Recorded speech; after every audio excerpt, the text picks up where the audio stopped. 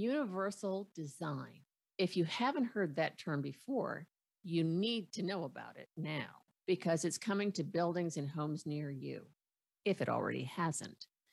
Fortunately, we have a true expert on this episode who will fully explain universal design and accessibility and why it's needed from the start. Moving your mom or your dad or yourself isn't just about moving things from one place to another. It is much more complicated than that, as are so many things having to do with later life. How to Move Your Mom and Still Be on Speaking Terms Afterward provides in-depth conversations with professionals, older adults, and their family members who share their stories with warmth, understanding, and humor. I'm your host, Marty Stevens-Heebner, and here you'll find answers to many of your questions, as well as different perspectives that I hope will inform and inspire you. Rosemarie Rossetti, thank you so much for being here with me today. Oh, it's a pleasure. Thanks for inviting me. Oh, I had to. After hearing you speak, I'm so glad you're here to talk about all the wonderful work you do. Let me tell you a little bit about Rosemarie. Dr. Rosemarie Rossetti is an internationally renowned speaker, consultant, writer, so many books, and publisher who walks her talk. In 1998, Rosemarie's life was transformed suddenly by an accident. Paralyzed now from the waist down with a spinal cord injury, Rosemarie looked deep within herself and found new strength and new resolve. Rosemarie and her husband, Mark Leader, are on a mission to create a future with homes that are accessible and wonderfully livable for all. They've built a national demonstration home in Columbus, Ohio, called the Universal Design Living Laboratory. Their elegant home has earned 3 national certifications. It is the highest rated universal design home in North America. So you need to go to www.udll.com,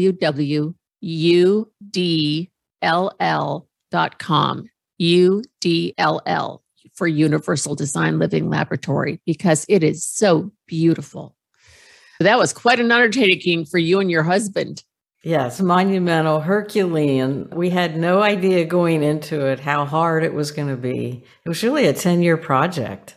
And we're going to have to talk more about that because I was wondering how long that took. But first, I want to ask you, since your grandparents had passed before you were born, tell me about your favorite memory growing up with your parents. I oftentimes look at the old photos when I was about 6 years old. And there's one that just resonates in my mind around our Christmas tree at home with my older brothers and my father and mother. It was very rare that our family could be together. My father owned a small carryout, and it was our family business. So we had 7 days a week. We were open, and the family was working all the time. But on Christmas, that one holiday, he was able to close the carryout and be home with the family. So that photograph of the family around the tree and all the toys that I got that Christmas, they're very cherished toys. And I remember that day and I remember that photograph. So it's probably one of my favorite photos. Oh, what a remarkable memory. So beautiful. Thank you for talking about that. Let's talk about you as an adult now in your own home. Specifically for our listeners, talk about the focus of your work. I am a universal design and accessibility design consultant. I work with architects and designers. I work with the builders. I work with realtors. And I also work with consumers that would like to have a forever home or a home that will be more accommodating for them now and in the future. In addition to home design, I'm also working on workplace design to make sure that the workplaces are more inclusive using universal design strategies. So I have a lot of different things that I do in the world of inclusive design, be it the built environment in the workplace or in the homes and the condos and the apartments. And now I'm branching out into cities, helping the city to be more inclusive with all the attractions and all the hotels and all the restaurants and the transportation, to take a look at what can that city do to be more inclusive. And then the meeting professionals, what can they do to make sure when they're planning meetings and events that they have accommodated people both on the on-site meetings and events as well as the all too typical virtual meetings and events. And I take also my motivational program, learning lessons after my injury. The motivational program is about being resilient and adapting to change. So I have a lot of different things that you're busy part of my profession because of the 98 accident when I was suddenly paralyzed from the waist down riding my bike. Everything just took a different path to be able to find a home that was going to be accessible. We could not, so we ended up designing and building one. And everything just started an evolution from that point on, where people would ask me, can you do this? And then other times I would like, why didn't I think of that myself? And just start expanding the business. And of course, during this pandemic, there weren't a lot of speaking opportunities. So I had to think about more consulting. What could I do to consult in the design world? And that took on a whole nother perspective. And it is remarkable to me how you came out from your accident with such a sense of purpose. Obviously, there are the practical needs that you had after your accident. But what really sparked this idea of really making universal design beautiful and getting builders to start thinking about that from the ground up? Well, it had to be beautiful. It had to be functional. It had to have form.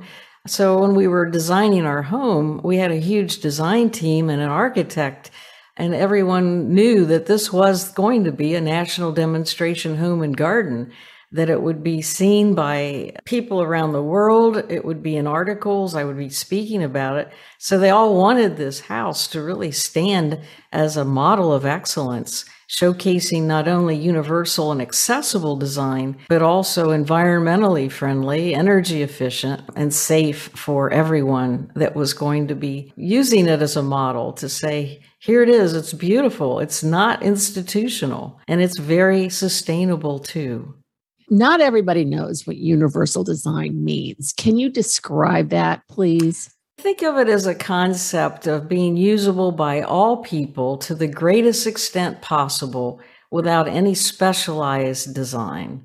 So design it right from the beginning, having no-step entrances, wider doorways, different heights of counters in the kitchen, looking at product design also. For example, the toilet seat, how high is it from the floor?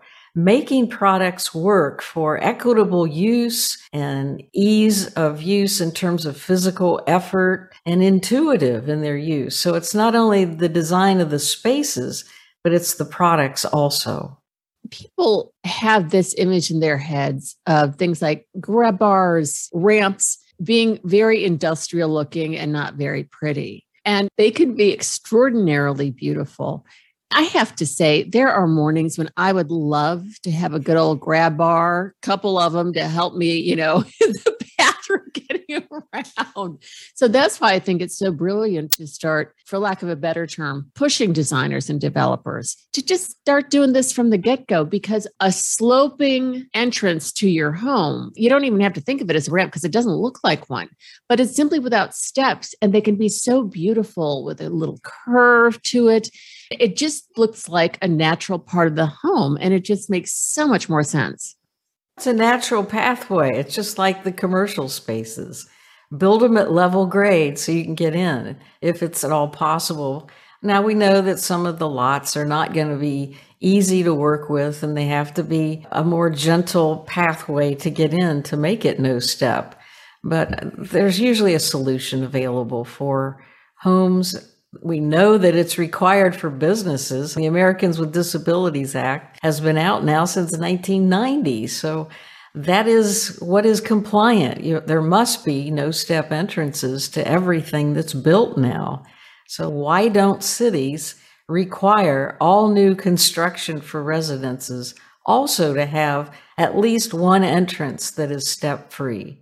That makes so much sense. And a previous guest on this episode, Allison McCracken of Sotheby's Realty, she does a lot of development too. With the homes that she's developing and building, she makes them universally accessible. It just makes so much more sense for everybody, especially with, say, walk-in showers. How many times have I stubbed my toe walking into a shower because of that annoying little threshold? It's safer. Everyone appreciates it. And you're going to start seeing more of that in the hotel designs. And then once you go to hotels and then you experience this gracious shower with no step and the water staying in, and you've got great lighting in there, and you've got an adjustable shower head, and you've got a seat there to shave your legs, or someone who's pregnant that just prefers to sit and shower, showering small children. And it's just so much more accommodating to have a shower that is curbless.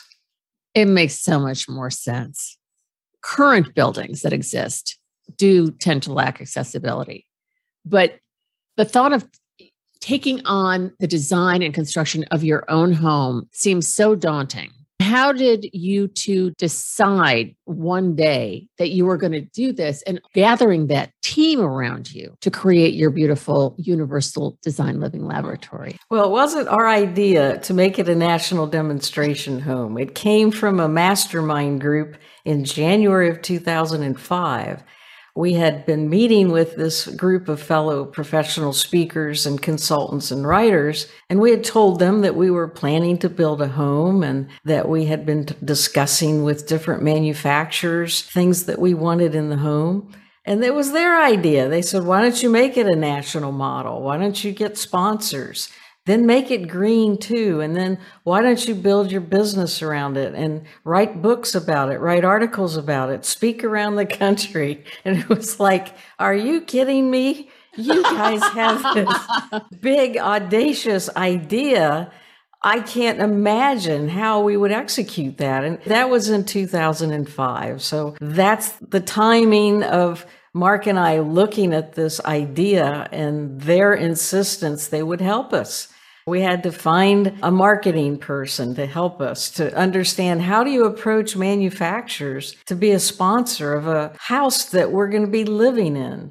We had no idea. We had an architect to design it. It was an amazing project led by Robert August, who was our marketing strategist, to put the website together and to teach us how to have a conversation with manufacturers, and then to go to the International Builders Show and meet with these people. We were very selective of what products were going into the home. So it was obviously a great marketing decision for them to partner with us. Your product was selected because it fits the criteria of the product design and the accessibility and the green building. As you were dealing with your home following your accident, what were the most frustrating things for you? Everything was frustrating. Getting into the home when I first came home from the hospital, Mark had to actually lift me in the 3 steps at the front door. There was no way to get into our house when I first got home. And then getting into the foyer, there was a little section of hardwood, and then the rest of the house was carpeted, and it was so thick I couldn't roll the wheelchair on it. So Mark had to push me around until we got into the kitchen where there was a vinyl flooring. So at least I could roll in the kitchen and nowhere else in the house. And then it was like, okay, I'd like a glass of water. So I opened a cabinet door and I couldn't reach the glasses. Okay, Mark, get me a glass. So I took the glass over to the sink and I couldn't get to the faucet to get water out to put it in the glass. This was so frustrating, so depressing. The whole house was just not going to accommodate me. The width of the doors, the lack of privacy in the bathroom, the inability to take a shower. Forget about the Whirlpool tub. And it's everything in that house was aggravating and intensifying my disability. And I knew that something had to change. It's almost like your home became your enemy. It was not compliant with what I needed. And of course, I was really in a bad way. I had a neck brace, a body brace, a rented wheelchair, very weak in terms of I was feeding myself now. I was starting to write with a pen. I couldn't move anything from the waist down. To get in and out of a rented hospital bed, I needed a sliding transfer board. I needed 24 hours of someone there to navigate, to move me, to transfer me, to dress me, to shower, and to take me to physical therapy 3 days a week. That was a long recovery. I can only imagine the feeling of isolation, especially because you're clearly a go-getter. You enjoy engaging with people. So often when you're used to your independence and doing everything in a moment by yourself, that dependency must have just worn on you. Yeah, and I don't know if you've got a husband or a spouse or any of you listening to say, who would be your caregiver? My husband, Mark, was a wonderful, supportive, loving husband. We'd been married only 3 years. He saved my life when the tree fell on the bike path. So he was just in total grief and total depression because I was the one injured and he was not injured. He led the rescue. He stopped working and took care of me. His income then ceased. My income ceased. The bills are still coming. What in the heck are we going to do now? We did hire a personal care attendant so that she would be there during the weekdays so Mark could go to work. And then she would transfer me into her car and take me to physical therapy 3 days a week. Do our laundry, do our cooking, do our cleaning. Somebody had to do it. When you first moved into your home, this beautiful home that you built, what did that give you to be able to do all those things by yourself? This was May of 2012, so we're looking at 10 years ago. And I distinctly remember when the moving van brought in our furniture and how I just zipped through this house. It was like there's no carpeting. It's all hardwood flooring, all porcelain tile in the bathroom, all great spaces. I could reach things in the cabinets. I could get things in and out of the oven. I could wash dishes in the dishwasher. I could get dressed. I could shower. Everything was set up so that it would be totally independent for my use and my husband also. What a transformation that must have been. Oh, you must have felt so great. Yes, it was a jubilation beyond. And of course, I was here during construction. It wasn't like, oh, I get to see the house for the first time. Mark was here every day. He was the general contractor. And so I would come very often to see what was going on, to get my opinion of things in terms of where does the center island go in the kitchen? Is there enough space to do a 360-degree turn? How high do you want these grab bars? Where do you want the ironing board? There were a lot of decisions that were finalized on site. My understanding is after you designed your own beautiful home, then you started designing others. So how did you start getting those projects going? We had builders here during construction and lots of other visitors. In 2014, when the house was finally finished, we opened to the public. We've had over 3,500 people physically in our home so far. So that's how the story got out, as people were coming here touring it. Builders were coming here, and then all of a sudden we had the opportunity to have conversations with builders. What about your models? Would you like us to help you create more accessibility in your current design? And we would reach out to families that would come here saying, we are about to build. Would you work with us? And then when I'm speaking, and they'll come to me later and say, I am a large developer in Texas. I want you to come see my model now and make it better as I'm working to develop more land and more models. So it just kept coming from people in the audience, people who would come to see the home, as well as by them searching on the internet and finding my website. It's just a friendlier home for everybody, especially if you want to age in place. And so many people do, especially baby boomers. You got to start thinking about these things now. They're so beautiful. They're not the kinds you see in hospitals. Is there any kind of resistance you get when you're talking to developers and designers? The resistance is they keep thinking it's going to take more land to build universal design. Land is at a premium and they want to build something on a smaller lot. They think it's only ranch style. That's the misconception. It'd be great if you put first floor living, at least a master suite and master bathroom, but there are other ways to make the home accessible in a 2-story in terms of some additional elevator consideration where you would put in 2 closets, one on the first floor and one on the second floor, right above each other, so that if you wanted an elevator later, you take those closets and convert it to elevator shaft. Or maybe you need a stair lift. There's other ways to get to a second floor. So don't always think that universal design is going to add more cost. Those are misconceptions. especially if you build it that way from the ground up. Now, what do you love about what you do? There's so many things I can tell just hearing you talk about it, but I'm curious what you'd say.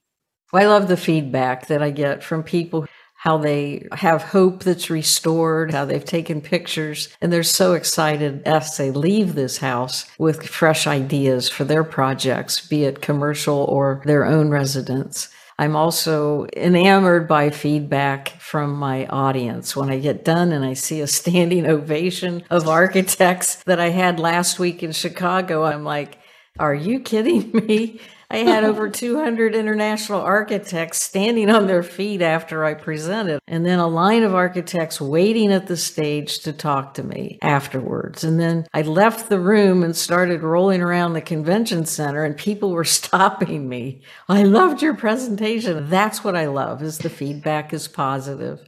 You've really inspired them. And architects are not an easy crowd. So getting a standing ovation from them is really remarkable. Even getting them to the presentation, I'm thinking the last day, 8:30 in the morning on a Saturday, who in the world is going to show up? They started coming in at 8 o'clock. I'm like, this is odd. And at 8:30, I had no more seats left. They really wanted to hear me, or they wanted the credit for their certifications. Well, yes, but I'm sure there were other courses they could have taken or what have you. What's the toughest part of your job? It's so many demands on me right now, especially since the pandemic has eased, where I'm now invited to go somewhere and speak, go somewhere and consult, working with clients that have been on hold for 2 years that are now thinking about, we're going to have a conference now. We've been waiting. What should people ask as they're considering working with you? They want to know, how does that work? How do I work with them? Can I work virtually? If they live in New York or they're in California, there's no problem working virtually. They send me the plans electronically. We look at them on screen. If they prefer, they can print them and have them delivered to our doorstep. And we have lots of virtual meetings with that team, if it's the consumer or the interior designer or the architect, and then we'll communicate what changes we're recommending to them. Otherwise, if they want to come to our home, we invite them to our home. We spread out the plan on the kitchen table. We bring the design team together of their architect, their designer, their family members, and let them see our home and let them take pictures in our home, take measurements in our home. And then as we review their plan, we say, here are some suggestions. We're another pair of eyes, my husband and I, and it's a wonderful opportunity for them to have not only my eyes from a 4'2" perspective seated in my wheelchair, but my husband who's 6'4" in standing position. And being that he was the builder, he's really good at design and knows how to read architectural plans and knows how to draw architectural plans. What's the difference between working with a residential client and a corporate one? Yeah, there's a lot of differences in that the Americans with Disabilities Act now comes to play for the commercial. They have to be ADA compliant in anything commercial. It does not apply to private residences. So we go back now to the corporation that has been ADA compliant, meeting the minimum standards.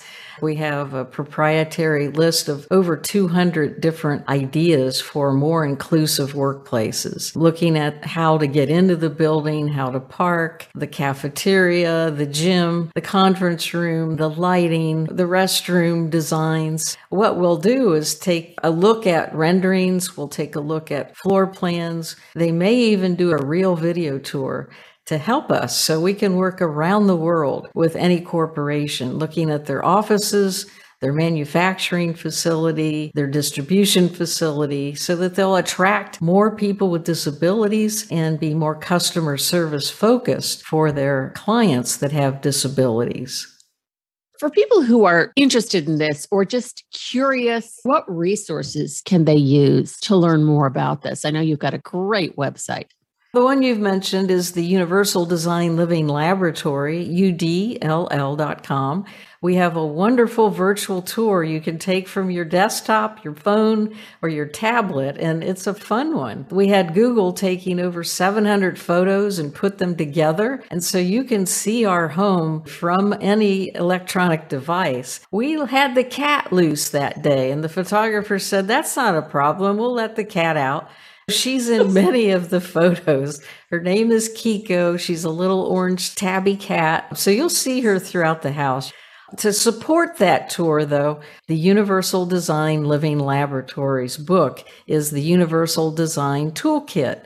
There's a place for you to download a free copy of the Universal Design Toolkit chapter, and you're going to get a list of all the Universal Design features in our home so you can follow that list as you're going through the virtual tour. There's also a video tour so that you can follow Mark as he's narrating the house. And there's over 100 articles about our home and about Universal Design aging in place. You really want to look at all these things on the Universal Design Living Laboratories website, udll.com, because I've looked at them and they're amazing. Plus, you are such a great speaker, Rosemarie, and I think you have a website for that as well. Yes, my speaking business, consulting business is simply rosemariespeaks.com. How easy is that? That's wonderful. So needed as well. We'll have all of Rosemarie's contact information on our website, so be sure to go to howtomoveyourmom.com.